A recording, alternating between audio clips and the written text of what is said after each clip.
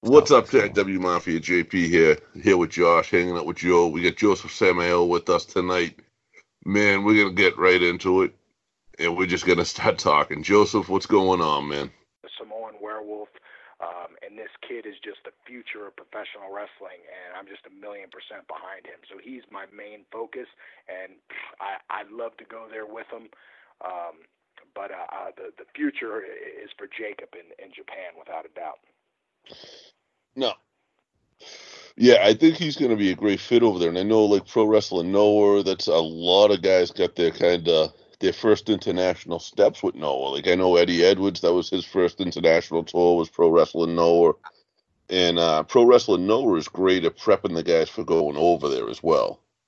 Yeah, they're under new management now, which is a really interesting and it's a real good time to go over there now because everything's fresh, everything's new. Um, so it's going to be really, really interesting to see what's going to happen, especially with MLW over the next few months. The amount of wrestlers you're going to see with the talent exchange coming to MLW and vice versa, going to Noah. Alexander Hammerstone, who's another PCW Ultra original, he's going to Noah first, so he's going to spend a month there. He's already been over there for Inoki, and he was over there when Hansen was there, and Stan's a friend of Yeah. mine, and Stan, I had Stan, look out for him when he went over there and stuff like that, and he did very well on his first tour. He came back and did another one, so this will be Hammerstone's third time going to Japan. And I'm really super proud of him. He's also a guy that's starting to rev into that next gear, and you're going to see a lot from him in the next few years. He's another guy that's the future of professional wrestling. He looks like $1,000,000. He can spit on the mic. He can perform in the ring, and he always comes. He's always on 10. So he's another guy that I'm super excited to be involved with. His development. but with the PCW Ultra in August 9th, it's War Beast and Jacob Fatu versus Eddie Kingston and Homicide in a tag team match. Like when I say Eddie Kingston and Homicide in a tag team match, for me, because I'm old school, man, I'm ROH versus CZW. So when I see Yeah. these two together against you two, it really brings that in. It's a full circle, man, especially in PCW Ultra. How big is you can't really say how big is this match, but how important is something like this, like you said, for Jacob? I mean, it's he's obviously one of those young men you've decided to invest in, to say, and that's what we always say. You, as a veteran, you're invested in this young man, right?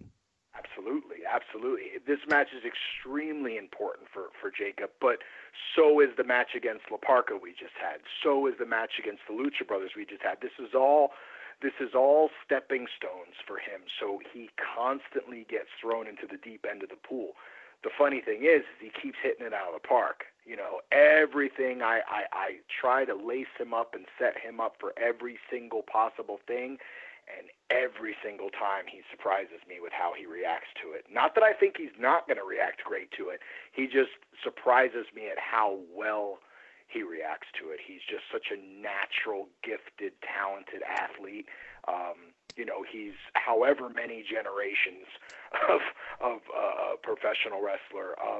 The interesting thing about this one is it's like I'm an old head, and same with Homicide, and I kind of run the West Coast, and everybody knows Homicide runs the East Coast. And if you got a Rottweiler, everybody knows that Eddie Kingston is Homicide's Rottweiler, and everybody knows that Jacob Fatu is my pit bull. So it's a really, really cool dynamic. It's a really, really cool match, and they're going to have to bring the white sheet for the dead meat on this one, man. It's going to be really brutal. It's going to be really messy. It's going to be really bloody. Katie bar the door. This is going to go all over the building. It's going to go outside, inside, on the roof, in the basement. It's going to go through the restaurant, through the beer tent, everything. It's going nuts. And that's what these fans of PCW Ultra have grown to see is War Beast is all violence is legal, and we live up to that every single time we go out there. And It just so happens that this time we are facing two of the most violent men in professional wrestling. So, it's gonna be not for the faint of heart. So I'm just going to kind of run down the card, okay? Because I don't want to short sell PCW at all. Sure. The no quarter card, and just so everybody knows this listening, like you can subscribe to PCW Ultra. It's $4.99 a month. You can rent it, which is the show. You can rent this show no quarter for $2.99. But the cool thing is, you could buy this thing for $10 for $9.99. You could own this. Yeah, like that's literally where PC. We also just started a brand new weekly show called Mutiny on YouTube, and that's all linked to PCWUltra.com. And Mutiny, we just did our second episode. Our third episode is gonna air this Friday, and we've just been getting rave reviews on the production value of it and how professionally it's being shot. For an independent company, it's above and beyond. So you want to check that out. It's a weekly. We're trying to tell episodic stories. So it gives us. It's just another tool for us to progress our storylines and for everybody to see the type of athletes we have, the type of production we have, the type of fans we have, the setup we have, and just everything really what PCW Ultra offers. And you can find that every week on YouTube, and it's always just like everything else we have linked to PCWUltra.com, and it's all super organized, super easy to follow, never has dead links, updated up to the minute, and just rocking and rolling 24/7. No, it's probably it's better than our website. It's probably one of the tightest. It's probably one of the tightest pro wrestling websites that are out there, because like when you go, you can scroll down, but you see, you literally see the card. You can see, you can rent, you can buy. And I'm going to run this card down again, JP, just because I know you want to react to the last one, and I'm going to react to it too, because I might just quit my job and leave. So Mil Muertes and Danny Maff, like how the fuck do you hold those two in the same ring, let alone the same building? Jake Atlas and TJ fucking Perkins. I mean, seriously? Artemis Spencer and Matt Sydal. You know what? Artemis Spencer is he's in the same spot right now that Brian Pillman Jr. was in when we talked to him a year ago. And he's competing against the same guy, just in a different spot. That's what's fucking cool. Brian Pillman Jr. on the card, Douglas Jake, and Shaft. Dude, Shaft's, he's a fave. He's a fave. He's a bad Shaft's real, right? Yeah, Shaft's a bad motherfucker, man. The last show, Shaft was chucking people into the 8th row. I'm not lying. You can watch it. The last episode of Mutiny just last Friday showed the Shaft match from last show, and he's literally, there's 1,200 people screaming, and Shaft is literally throwing people into the 8th row from inside the guardrails. Hashtag U.S. Navy. You're going to want to check that out. Yeah, Navy all the way. The last match is the one that I'm fucking marking out on. Tessa Blanchard and Sumi Sakai. Are you serious? Right. Yeah, it's going to be dope. Like that's got like real potential, and no offense to you guys or anyone else on the card. That match alone has potential to just be match of the night. Dude, that's the thing about PCW Ultra is like every single match has potential to be match of the night. Everybody loves each other in that locker room, but it is a very competitive environment. Like, we're all cool. We help each other out. But these matches, and if you look at all the matches, and you guys forgot about Daga versus Puma King. So that's going to be a Lucha Libre match. So if you look at Danny Maff and Mill, I mean, you're talking Haas fight to the max. Then you're looking at Jake Atlas against TJ Perkins. You're going to see the most beautiful, athletic moves that you've ever seen in your life. Then you got Artemis against Sydal. This is going to be athletic and technical. It's going to be absolutely incredible. You got Sumi against Tessa. You're going to see the two of the best women to ever do it. Then you're going to have this three-way. You got two high flyers. One is a MMA. He's had 12 fights. He was trained by Eddie Bravo. The dude's undefeated in all 12 fights. He's become a great professional wrestler. Just got signed by MLW. Then you have the second generation Brian Pillman Jr., who's a gimmick. He's over the top, full of charisma, and they're facing Shaft, one of the baddest son of a bitches ever. And then you got a Lucha Libre Spectacular with Daga and Puma King. So everybody has their own lane. Everybody has a chance to shine. Everybody has a chance to blow it out the water, and nobody trips over each other's dick. Like, everybody has can just go on 10 at their respected style. And that's why PCW Ultra is such a badass company, because a family of 5 can walk in the door and they all walk away with a different wrestler. And then if you want to see a legend, you want to take photos with the beautiful Kelly Kelly, you've got a star like her there. And we always have somebody that, like, is real. We don't have just like anybody. We have Kelly Kelly, we have Muda, we have Hanson. We have really, really big names. So the collectors have a way, to sign their books, to sign cards, to sign, anything, get a photograph in ring. So it's a really well thought out, well put on show that I'm extremely proud to be a part of. Switch, JP. I want to get back to MLW a little bit more. Sure. Yeah. Sure. What I don't know how to ask this other than just to ask it. Do it. When you're, what's the difference between the Defy crowd and the MLW crowd? Because it's the South, and it's just what's the difference between the two, if you can sum it up? Well, I mean, you have the Defy crowd, which is a regional crowd. So they're always going to be there. It's a home crowd. It's a home base. MLW is a traveling show. So MLW has they have the television so people can keep track of it, but you're dealing with different crowd personalities with MLW. Chicago is much different than Dallas. Dallas is much different than Florida. Florida is much different than New York. So even though a lot of everybody from New York is in Florida and vice versa, but you're dealing with these different crowds, which is really good for guys like Douglas James. It's really good for guys like Brian Pillman Jr., guys that are, in today's landscape, it's easier to get around. I broke it in I started in 1997, I started training. So, it's in the late 90s, you didn't really get flown out anywhere. I mean, it just wasn't done. Today, everybody's getting flown around the country. Not everybody, but a lot of people are. But there is that select group of people that have not broke out in that way yet.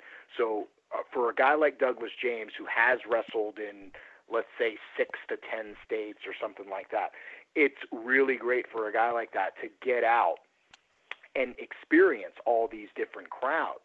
To see how raucous Chicago is, to feel these crowds and to work in front of these crowds, and it really ups their work rate, if you will, or their it really sharpens that muscle of what to do where, how to differentiate between these different crowds. It's a really good tool for them. Not to mention the fact they get to learn how to work TV. Which is an extremely important skill in our business, and the level of talent they get to work. That's another thing is, you're dealing with some of the best cats in the world, although so does Defy and so does PCW Ultra have similar rosters of really great wrestlers. But, now you're getting guys from, Japan coming in, you're getting guys from Mexico coming in. You're getting these opportunities to travel to these different countries, in the very immediate future. So, yeah, it's they're completely different. It's the same business, but very, very different companies. I don't want to get into any fourth wall shit. We don't do that. But okay. My question is how integral. And I kind of asked this question to Jacob earlier, but how instrumental is Selena De La Renta in MLW and what she does for the show? I think that she is an incredible talent. Are you asking like what does she do beyond talent on in the? Right. I mean, she's constantly traveling. I mean, she's 4 o'clock here, Chicago there, and you hit on it. It's got to be extremely stressful to try and put a show together, not only just dependent on the talent that you have and that's available and what's going on, but also the location. I mean, that's huge, right? Yeah, I mean, Selena is a very, very different kind of. She's a very unique personality. She is incredible at her job. One of the best I've seen at the mic at her age or at most other ages. I mean, she's extremely good, very, very early on in her career as a wrestling talent. In the professional wrestling business. And she is a very hard worker. She's a businesswoman. She's extremely talented, extremely smart, very headstrong. She knows what she wants. She's a pleasure to work with. I like dealing with people that are very upfront. I like dealing with people that aren't full of shit. She's going to tell you what she thinks, and that's that, and you're going to tell her what, and I think she appreciates that as well. But she's, she's an integral part of the company, and I'm really happy to work with her. I like her a lot. She's somebody that takes a while to warm up around her. It takes a while for her to like you. I am an old school guy, and I have a lot of years, so normally I would be somebody that she would have to warm up to me. But the way she carries herself and the gifts that she possesses, you immediately have respect for her, and I have, and I do. So me and her get on really, really well. I don't know much more how to answer the question, but she's an integral part of the company, and she's a huge asset. And any company I am a part of, I would welcome a talent and a businesswoman such as Selena to be involved in, because she's a badass. I mean, to just be frank about it, This is something that we kind of debated about 2 years ago, and we had kind of hoped. We got lucky again, is the only way I can put this. With AEW coming on the scene, MLW doing what you guys do, you've got Impact doing what they do, you've got the WWE being what they are. Do you kind of foresee, even bring Noah on board, do you kind of foresee the territories being a bigger thing and bringing belts to different places and defending them in different spots? I think that the territories as we knew them is a time that's gone. Do I think that we're going to have belts, maneuvering through companies and all that? Sure. I don't think that really happened in the territories beyond like the traveling champion, like the NWA championship. I guess. I mean, just the NWA. I mean, when that kind of settled down, and then New York broke off and all that, and even before Vince Jr.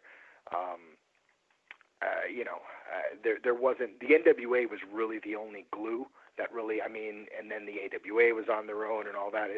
So that time was that time, and I don't know if there's going to be one title belt that's going to link every company together. I don't see that, but I do see like a regional structure where there's a guy in one spot, a guy like Seattle. We're already seeing that. Where Seattle is big with Defy, we're big in LA. I don't think the business is ever going to get I don't think these smaller companies is ever going to get that huge business that they used to get back in the day, and I think that's only because there's just so much stuff to do. AEW, we're really going to have to see how that settles. It's starting off like the way it looks as far as the company and the money behind it and all that, and the buzz. That looks really, really good. As far as the product, I think that's going to shape more and more and more as we move forward. I think they are listening to people that are being very verbal. I think they're trying their best. I think there's a lot of guys doing stuff for the first time there, but I think that they have the money to make mistakes and come back from it. The TNAs of the world or Impacts of the world, I think they, Ring of Honor and others like them, are suffering from the lack of getting their product out. I think that's a big deal with MLW, is the fact that you can see their product on YouTube, so it's accessible to the world. I think that's a huge reason for their success. But having a territory system, I don't think it'll ever mirror what it once was. I just there's just too much going on, too much stuff happening. The internet and all that. The internet links some stuff, but it's just, and it's really hard for people to work together. Really, really closely. AAA and CML, right?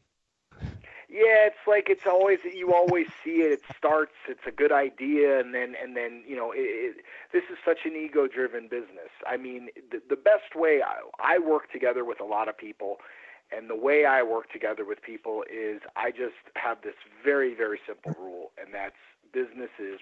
Two people come in, they shake hands, and they walk away happy. And if they don't walk away happy, they're never coming back to shake hands again. So I just try that. I just am very, very, very simplistic in my approach, and I make sure that I'm valuable to somebody else, and if they're valuable to me, I make sure not to exploit them.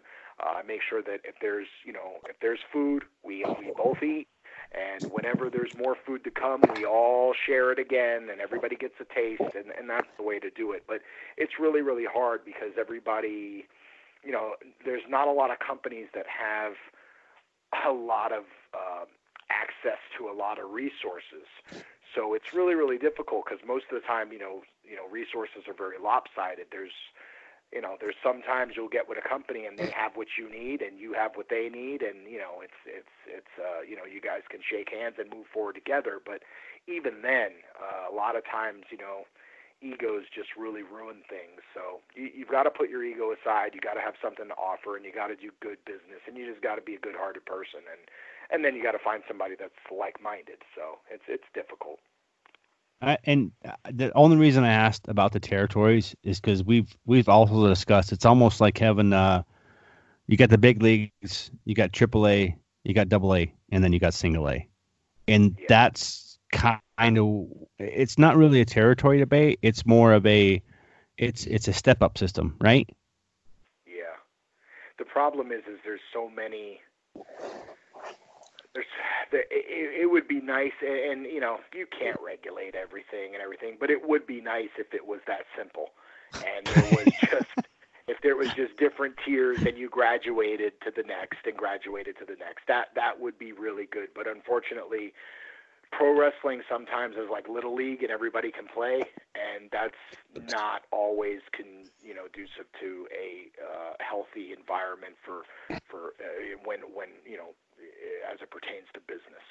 So, right. Sometimes that just, it would be nice if there was, hey, everybody, this is the way we're doing it. WWE is on top, and then next comes New Japan, and and then next is that, and you go from here to here to here to here, and you make your way up, but then there would have to be a ruler, then there would have to be rules, then people would have to adhere to these rules, then people would have to be penalized when they break the rules, and it's just, this is never going to happen. It would be nice, but it's not really going to happen. That kind of used to be the way. If you broke the rules, you had to face the quote-unquote wrestler court.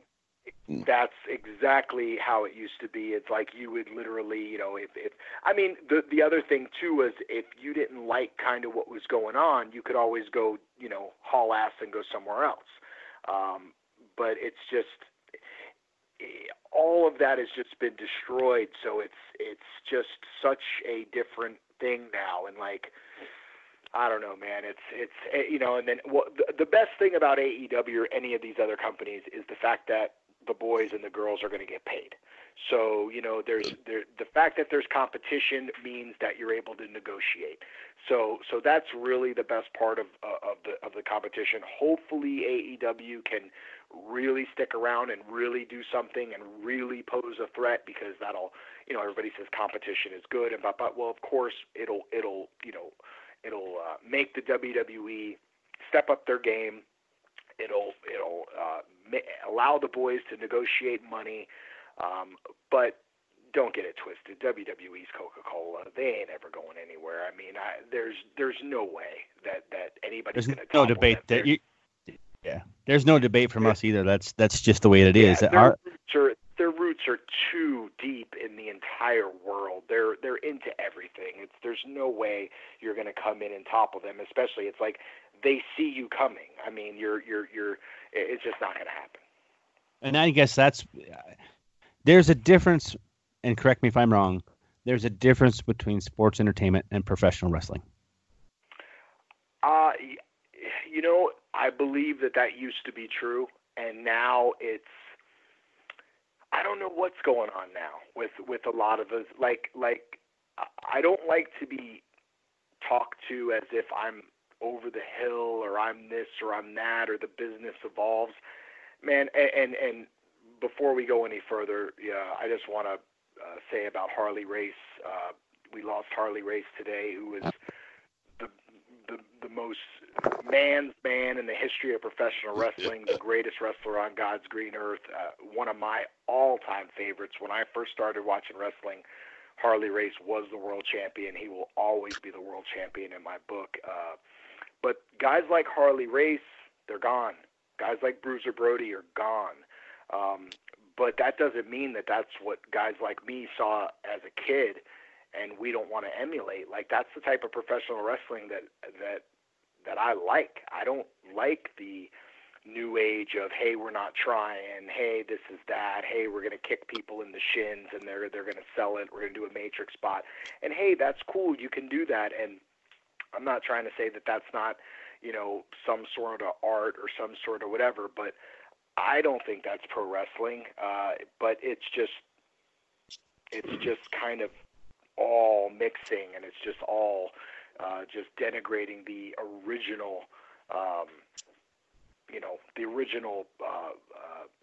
formulas of the business. And I don't like, the new style in that regard. There's plenty of guys in the new style, the ricochets, the athleticism with psychology, I believe, is the future of wrestling. Hey, everybody, this is we're all phony, and we're going to do a phony promo just to do a phony promo to act like we're doing a phony promo so everybody watches or everybody laughs, or we're going to do a matrix spot, or we're going to go in slow motion. I don't think that's pro wrestling, and I get people that debate that, and I'll never ever buy that argument that that's pro wrestling. And hey, that I'm not saying that's not, that they don't have the right to do that. Let them do that. That's fine. It's just it'll never be in something I would never be involved in something like that. Not because of anything besides I don't feel that that's pro wrestling.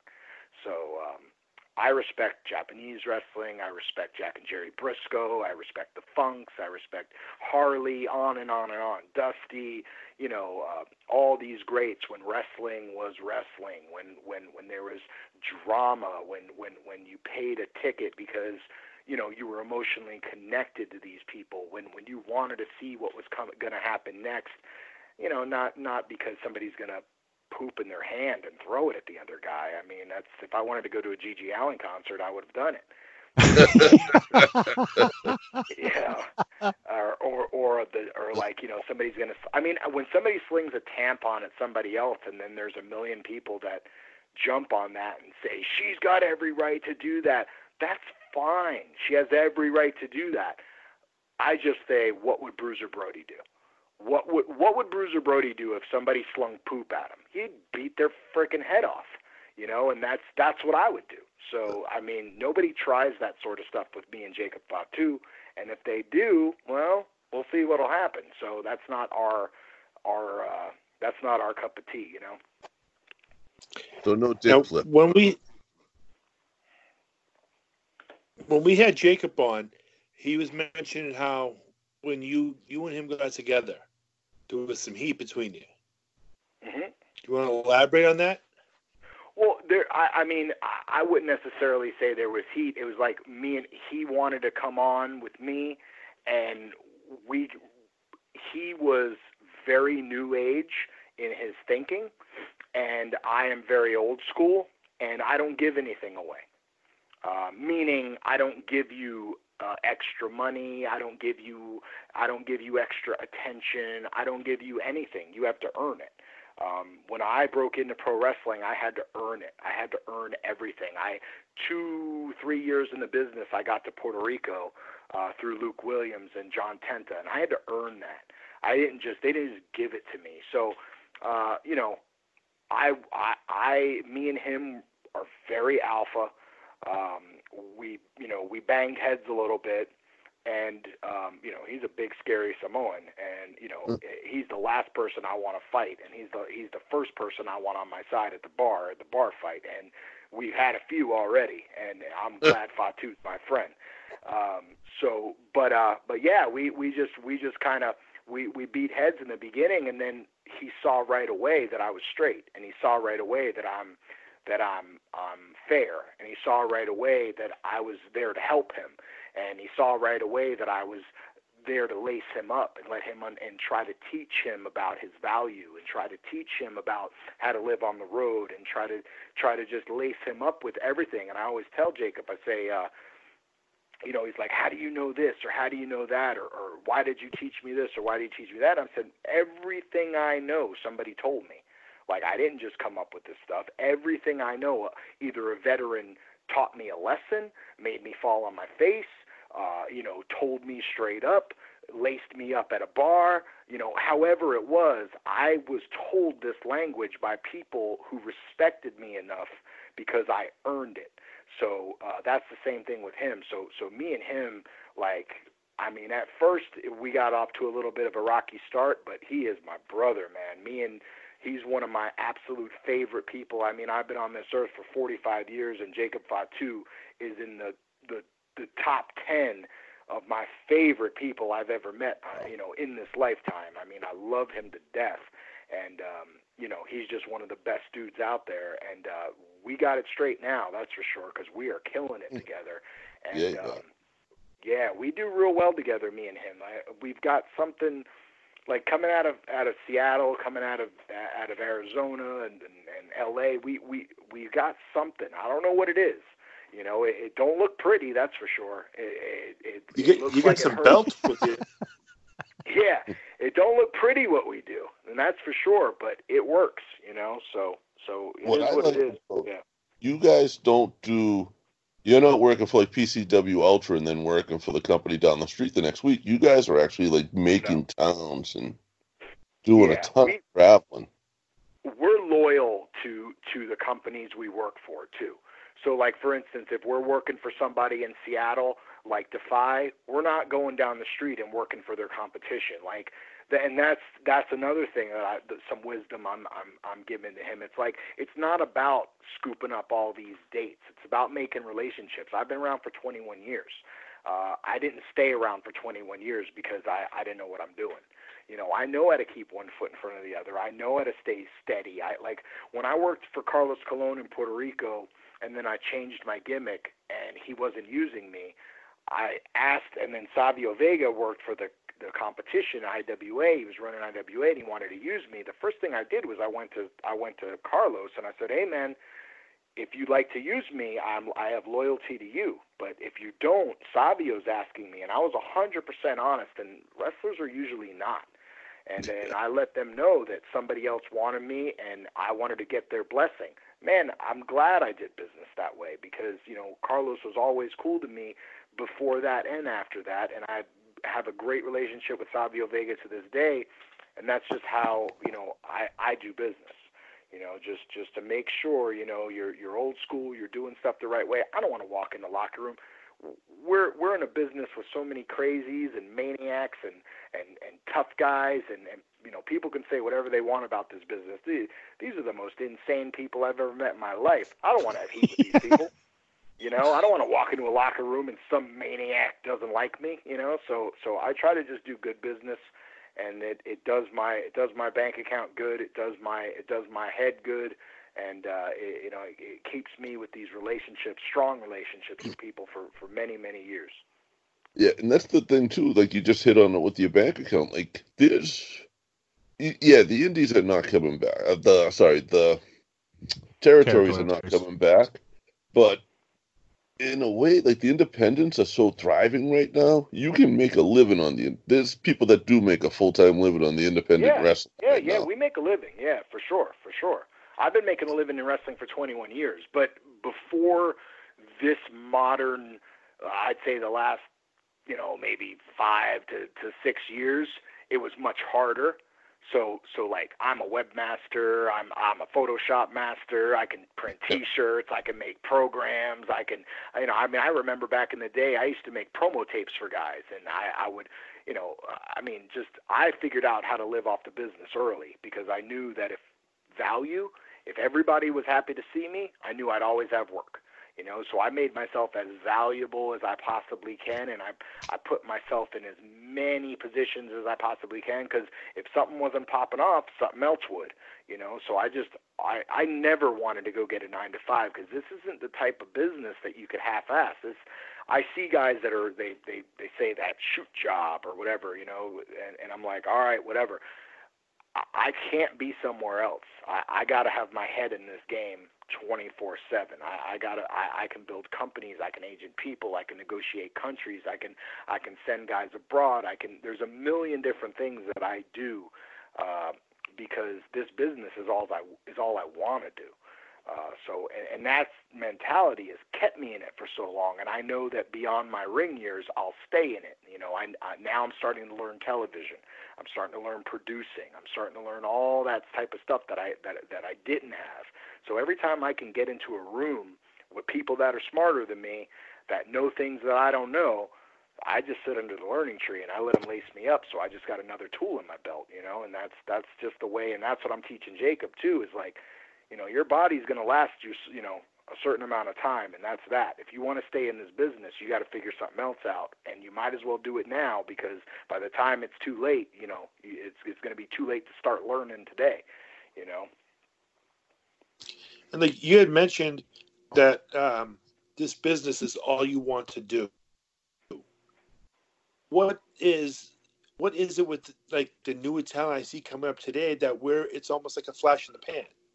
They don't necessarily want to do it for the love of it as much as it's almost like it's almost like a social media, I'm famous, getting likes kind of thing. Exactly. Yeah. I think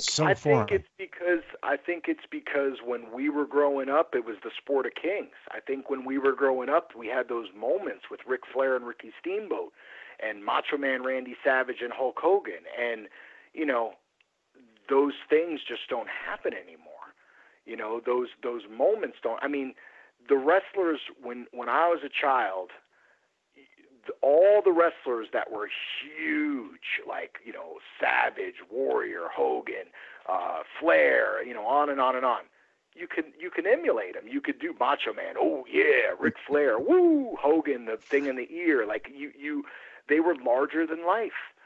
And they had these moments. It was just a goal. People are saying this is the golden age or whatever. I don't know what they're talking about. We have seen the golden age of wrestling, and the golden age of wrestling. Yeah, that was professional wrestling. I didn't mean to cut you off. I think this might be the golden age of the independent wrestling scene, though. Oh, without a doubt. The independents are coming up, and they're coming up strong. But there's also, when I broke in, it was all about, how to make a living, how to make money. A lot of the wrestlers are making money, but a lot of the promoters aren't making money. So if you look at these shows and they're like, oh my God, this show is so hot. This show is so hot. They sell out every time. Yeah, well, it's easy to sell out a phone booth. Like these guys are selling out 150 seaters. You know what I mean? It's like they're so hot. And it's like, man, I know how hard it is to sell out, 1,500 seats, and that's not that big of a deal. I mean, back in the day, they were doing gangbuster business, So yeah, the popularity of it, the popularity on the independents, but show me the money.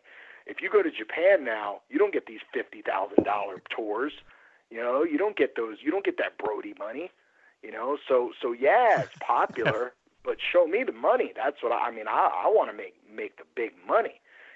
So even the WWE is like back in the day when there was the Monday Night Wars, there was a lot of money being thrown around. They were sending guys checks who were staying at home. Now it's like that's why I want AEW to do something, because I don't want to get a contract for half, $50,000 for a year. I don't want to get a contract like that. That's some shit money. You're an entertainer beating out your body, traveling. I wouldn't get, that travel is the job. That travel's brutal, dude. It's brutal. It's brutal. Yeah, and if you're going to do, dude, we just came off a loop. Me and my wife had this great idea to go on a 15-day vacation before my loop. And it was like we had just done wrestling, literally got off the plane, me and Jacob. I got off the plane, went on vacation with my wife for 15 days. We road tripped all over the place. I flew all the way cross country back home. The very next day, flew all the way cross country to do TV in New York. Did TV for 3 days. Flew all the way cross country to Seattle. Did 2 matches, one of them with frickin' La Parka, and then who I love, but Jesus, he's a beast. And then came back home. That's nothing. That's nothing, bro. I was wiped. I can't imagine 250 days a year wrestling in the ring, compounded with the travel that surrounds it. Come on, man, that's crazy. You got to get paid for that. You're just wearing your body out. You're wearing your mind out. You're aging. You're just getting the shit beat out of you. You're stressed out of your mind because every day you got to make the rental car. You got to make the shuttle. You got to make your wake-up call. You got to make TV. You got to, come on, man. That's crazy. You got to get paid for that. So Now, would you take the lighter NXT money contract, knowing that WWE is within grips at that point and the money's there? If I was a younger man, I would consider anything that was put on the table in front of me because I would be stupid not to do it. Me at my age now, with the way my life is, I've been married to my wife for 16 years, and I have a very good life. Never. I'm not traveling now. I'm not doing it now. If I had something where I can be doing stuff from home or something like that, which is never going to happen, maybe I would do office work or something. I like the independent contractor doing my own deal. That's why the independence, I think, is thriving, is because you can be a do-it-yourself. This is my own business. I can have my own merch. I can have my own life. I can pick my own schedule. That's the beauty of it. And the money is very similar. If you're an independent guy that's doing a lot of towns and you're making a decent payday, you're going to make probably more than a guy in Next. Now, the guy in Next who's young, that's getting that big old TV commercial, and he's getting all that, he has the possibility to make way more money than you later. But you know what? If you're not greedy and you got a good life and you're making it and you're getting everything you want and you're happy, I'd honestly rather do wrestling on my own terms and still see my family and still go to my grocery store and eat dinner with my wife in my house on my table. You know what I mean? So, that's just me though. But, maybe if I was 20, maybe I'd be completely, I'd probably most definitely have a completely different answer. But, not today. Not at all. That's for a young man. Who have been? You obviously wise. We're all about the same age, but you've obviously had some mentors in your life, like you're mentoring Jacob right now. Who's been some of your mentors, both professionally and personally, that's helped you get to where you're at right now? Number one, without a doubt, he's like my father, is Kevin Sullivan. Kevin Sullivan is he's been with me for. Oh gosh, I've known Kevin for probably 15, 18 years, something like that. And Kevin has basically taught me the wrestling business. I talk a lot, obviously. You guys just found that out. But, you're good, man. You're good. Yeah, I'm extremely passionate about pro wrestling. Me and Kevin, I spoke to Kevin today. I talk to Kevin multiple times a day for, 18 years. Me and him just have a really great relationship. He's taught me everything that I know. And then everybody else that I come into contact with. Terry Funk is another guy that I can call up, who is just very important to me. Somebody that, he's not my best friend in the world, but Terry certainly always has time for me. Jake Roberts is also another guy that always has time for me if I ask. But Kevin is like my guy. Like Kevin stays at my house. I stay at Kevin's house. We're on the road together. We're good friends. The other guys, Terry and stuff like that, they're acquaintances, and they're very kind to teach me. Terry says something that's really, really interesting. His dad taught him, and his dad taught Eddie Graham, and Eddie Graham taught Kevin, and Kevin taught me. So when I speak to Terry, it's like we speak the same language, kid, because it's all knowledge from his dad. So it's a really cool, it's a real cool, family kind of crazy, nutty, wacky family. But it's really cool how that knowledge came all the way around. And then years later, I'm working with Terry and just talking to him and just being able to understand everything he says and being able to speak to him and him understand everything I say. And it's just a special thing. But besides that, I mean, learning, you learn from everyone you ever in the ring with. You learn from referees, you learn from bad matches, you learn from everything. So, but my main guys my main guy is definitely Kevin, and he's just been there for me the whole time. And dude, he's the only one in the history of ever that's beaten Vince. So he's a really good mentor to have. Now, if we were going to go back to the 80s and 90s, and I told you that there'd become a time when Kevin Sullivan, Jake the Snake Roberts, and Terry Funk would take your phone calls, would you believe me? Yeah. I'm a charming motherfucker. No, I wouldn't. And if because they were three of my absolute favorites. Yeah. You know what I mean? So yeah, Dusty was another one that was my absolute favorite, but I worked with Dusty, but Dusty wasn't somebody that I was ever close with. I've been around him a little bit, tried to learn from him a little bit, but I didn't really get a chance to really learn from him. But he was somebody at a young age that I was in awe of, and Bruiser Brody and Randy Macho Man Savage were two other ones that Macho Man I almost could have worked with because he had something going on in Tampa, but at the time I had just got my first gig in Puerto Rico, and I had to go there, so I did that. And then by the time I ended up being, because you stay in Puerto Rico forever and a day, but by the time I came back from Puerto Rico, his thing had already broken up. He had some web TV show back in the day when that was a thing, where we're going to do an internet show, and it was behind a paywall and all that, and it didn't really work out. And it was one of those things that, there was a million of those back in the day, but but Macho Man was just incredible. And Brody, I ended up working for, I worked for Invader, who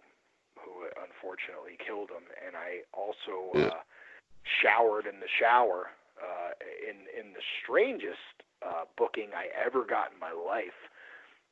I was contracted to go on the island. I believe it was like in 2005. And when I got there, it was at Bayamon, the stadium. And when I got there, I realized it was for a Bruiser Brody Memorial Cup, and they had just fired Invader.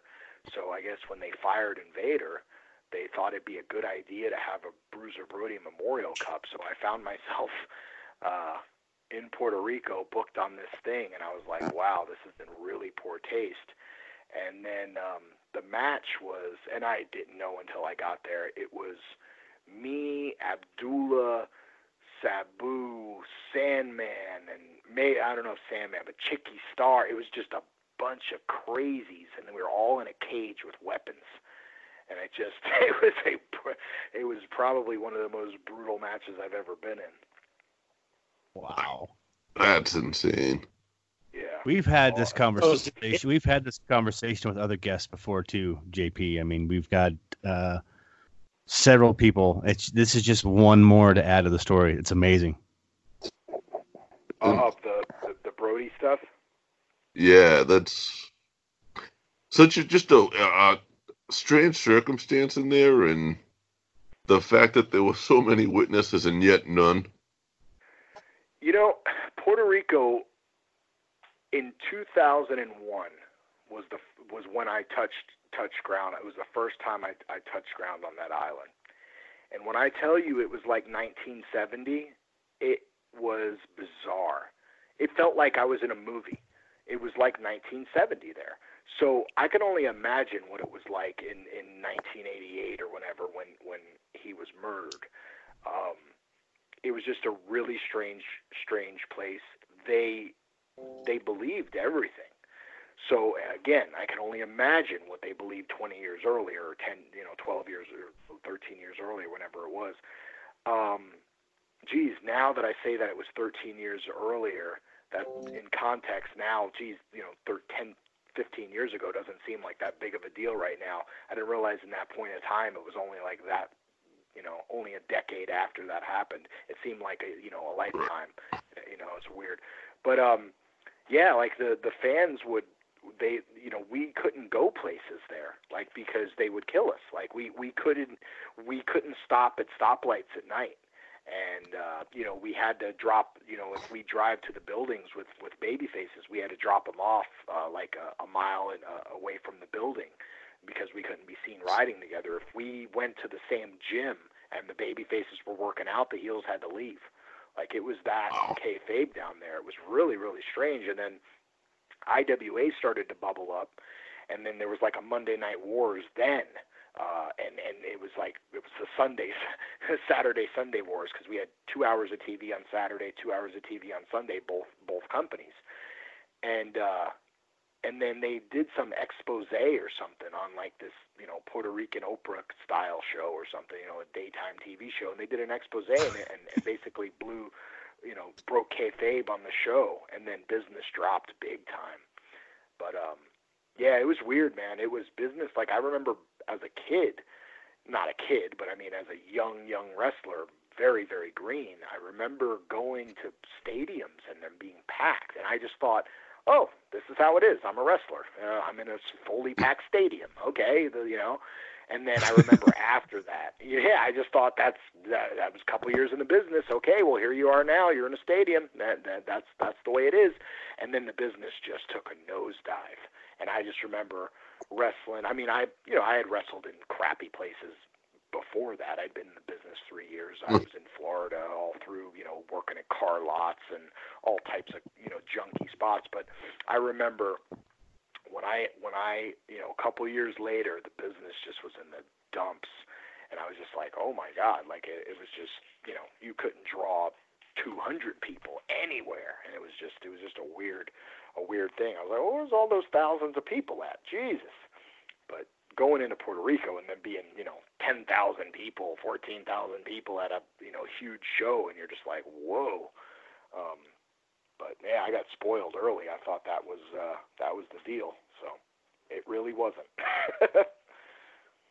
Yeah, we used to have up here in Massachusetts in the 90s, we had one company, and it was run by Tony Rumble, and he would sell out big spots. He would sell 1,000 tickets to a show. Yeah. And when he passed away, I don't know, I think 100 different companies split off of that then. And at that point there, of course, because now you're oversaturated, you're lucky to sell 200-300 tickets at a show. Well, that's the deal with that. It's like that's with the rules and all that. It's nice when you have one guy and he's giving everybody work because it's regulated in a way, Yeah, and Tony used to use, I think he used Kevin Sullivan as his booker for a lot too, and that probably helped. Yeah, Kevin's brilliant. I remember his son, right, Jason? Jason, yep. Yeah, I remember his son, and he used to come to Florida, and he had the hard hat. Oh, no, that was awesome. Oh, did Jason wear the hard hat? The hard hat was somebody came to IPW in Florida in like the 90s, and I remember I thought it was Jason Rumble, and he had a hard hat on, like a white hard hat. I only met him like a couple times.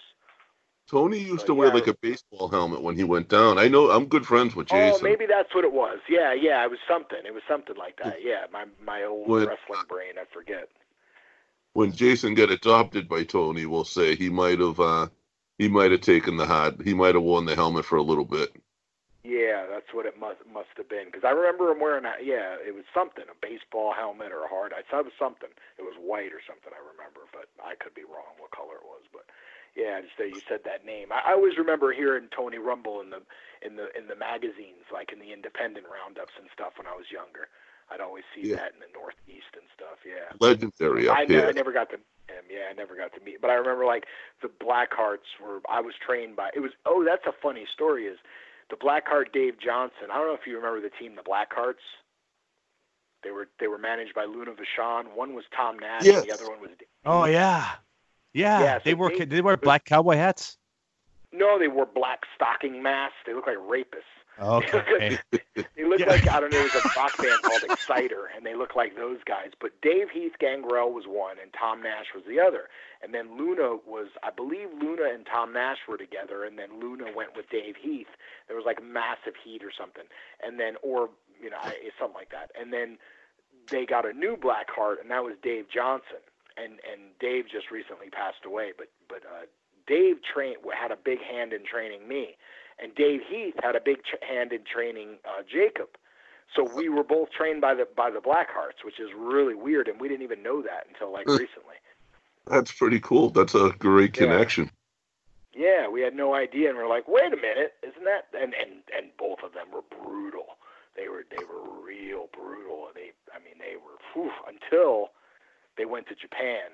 And they wrestled Spivey and Hansen, and then they weren't the tough guys anymore. Not Dave Heath, but Tom Nash. And there's that notorious video, I don't know if you've seen it, where the blood is pouring out of the side of the stocking mask, and you could see it, and the mask is on his head, but you could see the blood spewing out of it. So I asked Hansen about it. He's like, oh, yeah, I remember them boys. So I got one more question before we let you go, man. Sure. Talk to me about the moniker, the Almighty Sheik, and where that comes from and kind of what that means to you. Sure.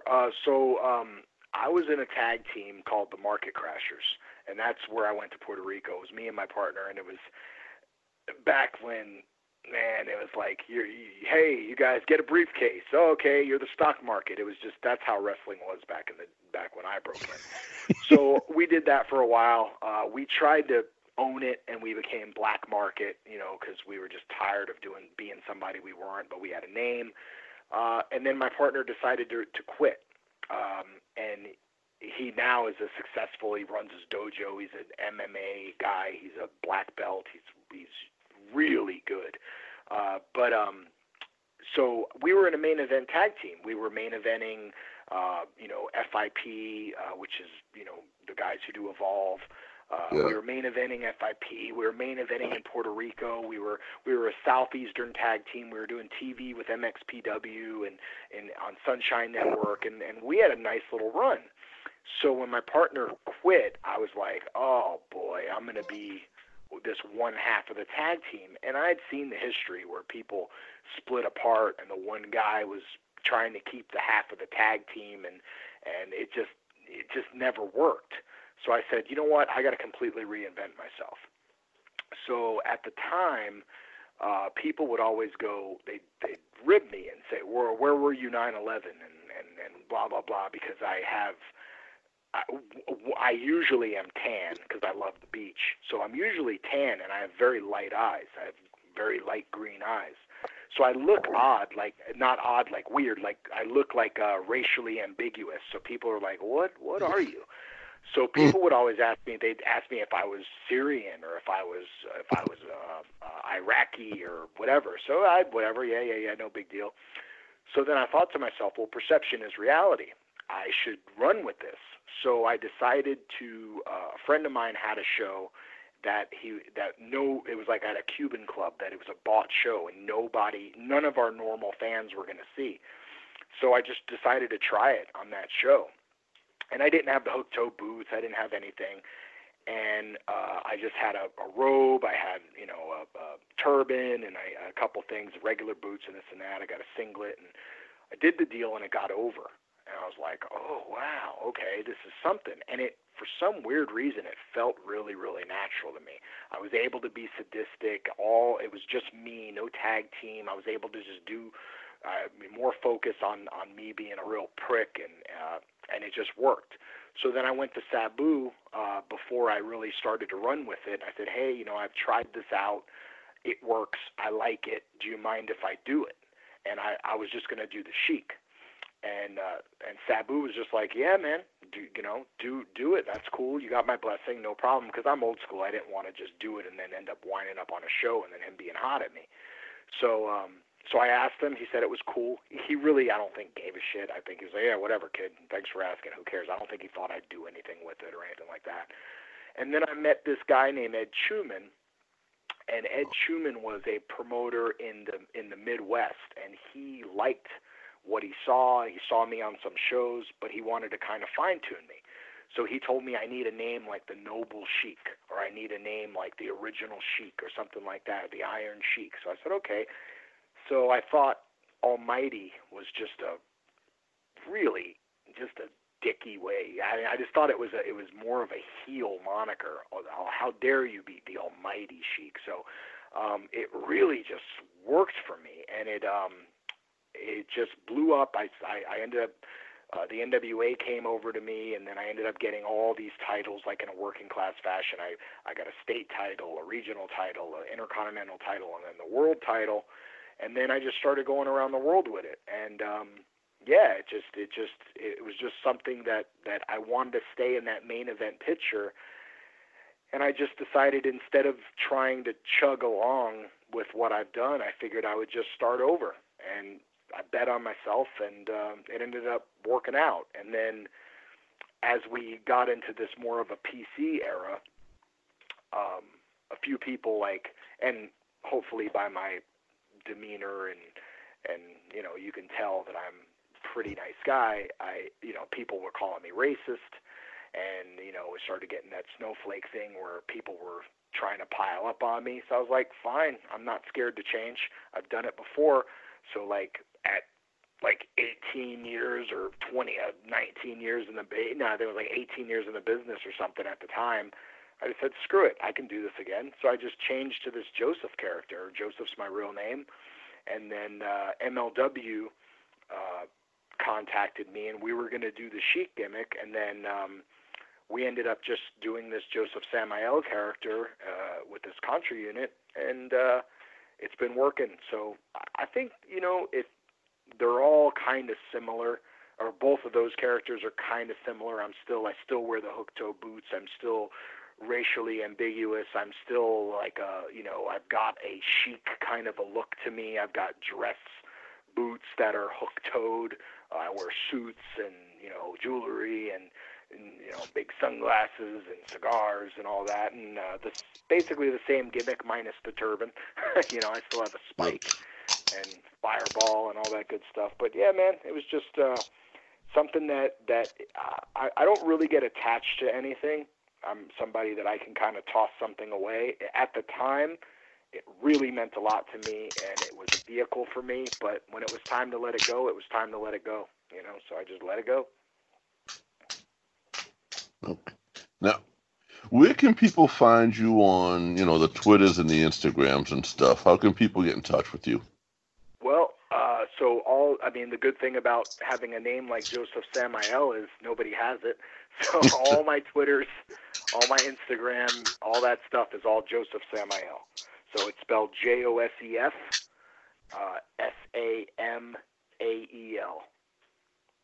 What about to get merchandise online and that type of thing?